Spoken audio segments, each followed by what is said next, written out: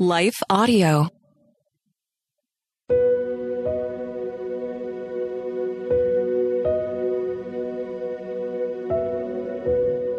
Hello. Thank you for listening to Your Daily Bible Verse, the podcast that examines one verse each day to learn more about God and His will for us. I'm your host, Jennifer Slattery, and after this short word from our sponsor, we'll dive into today's Bible verse, Matthew 11, 2-3.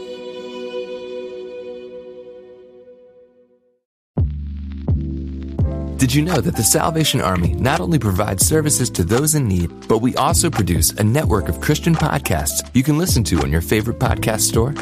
One of these shows, Words of Life, is a 15-minute weekly show featuring interviews, testimonies, Bible studies, and more. In April, we'll once again hear from author and pastor Natalie Runyon. She has created a new 6-week discipleship course for women to talk about community, women in leadership, accountability, and more. We want discipleship to be what's drawing people, not bounce houses. They're more likely to come back and not just to be entertained. Even in me, making him have to pry it from my hands, he was still saying, but I have something better. And it was because of the redeemed saying so, of telling the story of what God had done. When we point people to him, they're going to want to know him.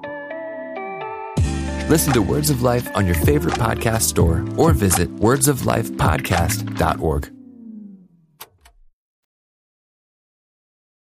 Today's Bible verse is Matthew 11, 2-3. John the Baptist, who was in prison, heard about all the things the Messiah was doing. So he sent his disciples to ask Jesus, "Are you the Messiah we've been expecting, or should we keep looking for someone else?" I think a lot of us can be uncomfortable with doubt, ours and the doubts expressed by others. And I think that's because we're afraid that our doubts might eventually lead to unbelief. But what if our doubts can actually lead to deeper faith? Today's verse most likely occurred sometime during Jesus' second year of public ministry. And John the Baptist, the prophet Scripture says came in the spirit and the power of Elijah. He had been in prison for basically calling King Herod out on his sin. And I'm not sure how long he had been lying in that dark, damp dungeon, but long enough, it seems, to grow discouraged. And maybe he knew, or at least suspected, that Herod had no intention of releasing him, that it was quite likely, in fact, that he would be executed. That was not how his ministry was supposed to go, not for a faithful prophet like John, who had spent his entire life serving God. The man who first encountered Jesus from within his mother's womb, who leapt at the presence of the incarnate God when he was a fetus, who decades later proclaimed with certainty that he was the Lamb of God who took away the sins of the world. The man who had witnessed the Spirit landing upon Jesus like a dove and had heard the Father calling him his son, feared perhaps he'd been wrong. Could it be that Jesus wasn't the long-promised Messiah? For surely, after all John had done, all he'd given up for the sake of Christ, the man had lived off locusts and honey, for goodness sake. Surely God wouldn't leave him in that dungeon to die. But as each day dragged into the next, without so much as a glimmer of light to distinguish them, it appears as if John's certainty turned to doubt. In the confusion that can only come from deep pain, he sent one of his disciples to ask Jesus, "Are you the one who is to come, or should we expect someone else?" John must have known about all Christ had been doing. News traveled fast in the ancient world, especially when a person started healing people and casting out demons. So yeah, John must have known a great deal about Jesus. But even more, sitting alone in the dark and the cold, John knew what Jesus hadn't done. And in that moment, the one unanswered prayer seemed to drown out every miracle proclaimed.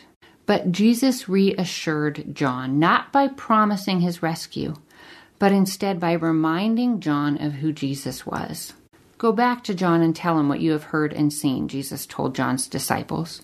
"The blind see, the lame walk, the lepers are cured, the deaf hear, the dead are raised to life, and the good news is preached to the poor." In other words, I'm still good. I'm still powerful and present, and I am still very much in control. But here's perhaps the most beautiful part of this passage. Immediately after recounting key proofs of his divinity, Jesus turned and spoke to the crowd, saying, "I tell you the truth, of all who have ever lived, none is greater than John the Baptist." So not only did Jesus not rebuke John for his doubt, but he praised him. And I have to believe that John's disciples heard every word Christ spoke, and that they relayed the Savior's praise to John as if to say, "I see your pain, and I don't hold your doubt against you.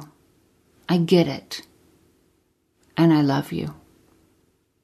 In his book, The Reason for God, Belief in an Age of Skepticism, apologist Tim Keller wrote, "A faith without some doubt is like a human body without any antibodies in it.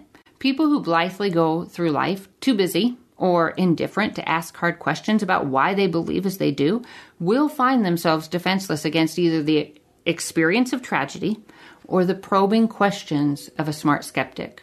A person's faith can collapse almost overnight if she has failed over the years to listen patiently to her own doubts, which should only be discarded after long reflection." That's a powerful quote, to listen patiently to her doubts. May we each have the courage to not only listen patiently to our doubts, but to bring our doubts to Jesus, like John's disciples did, trusting him to use our spiritual wrestlings to deepen our faith and draw us closer to him. Let's pray. Father, thank you for your patience with us and for wanting more from us than some sort of blind, superficial belief. You use our questions and our doubts to reveal areas of deception, of confusion, cracks in our faith that you plan to mortar with your truth as you build within us a strong, unshakable faith upon which we can stand. We love you, Lord. Help us to love you more and help us to turn to you rather than hiding from you when our doubts rise up.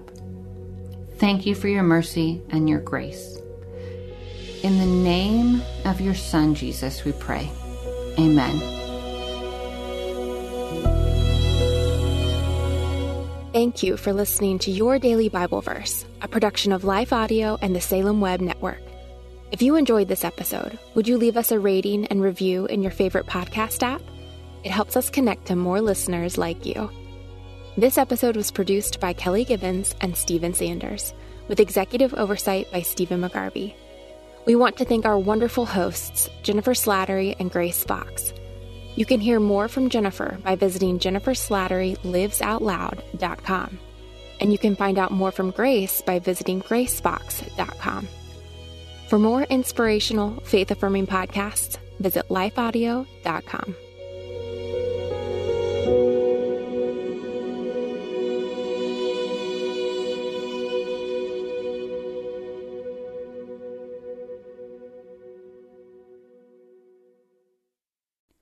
Christmas. For most kids, it's the most joyful time of the year. But this Christmas, 1.5 million children will spend the holiday separated from a parent because their mom or dad is behind bars.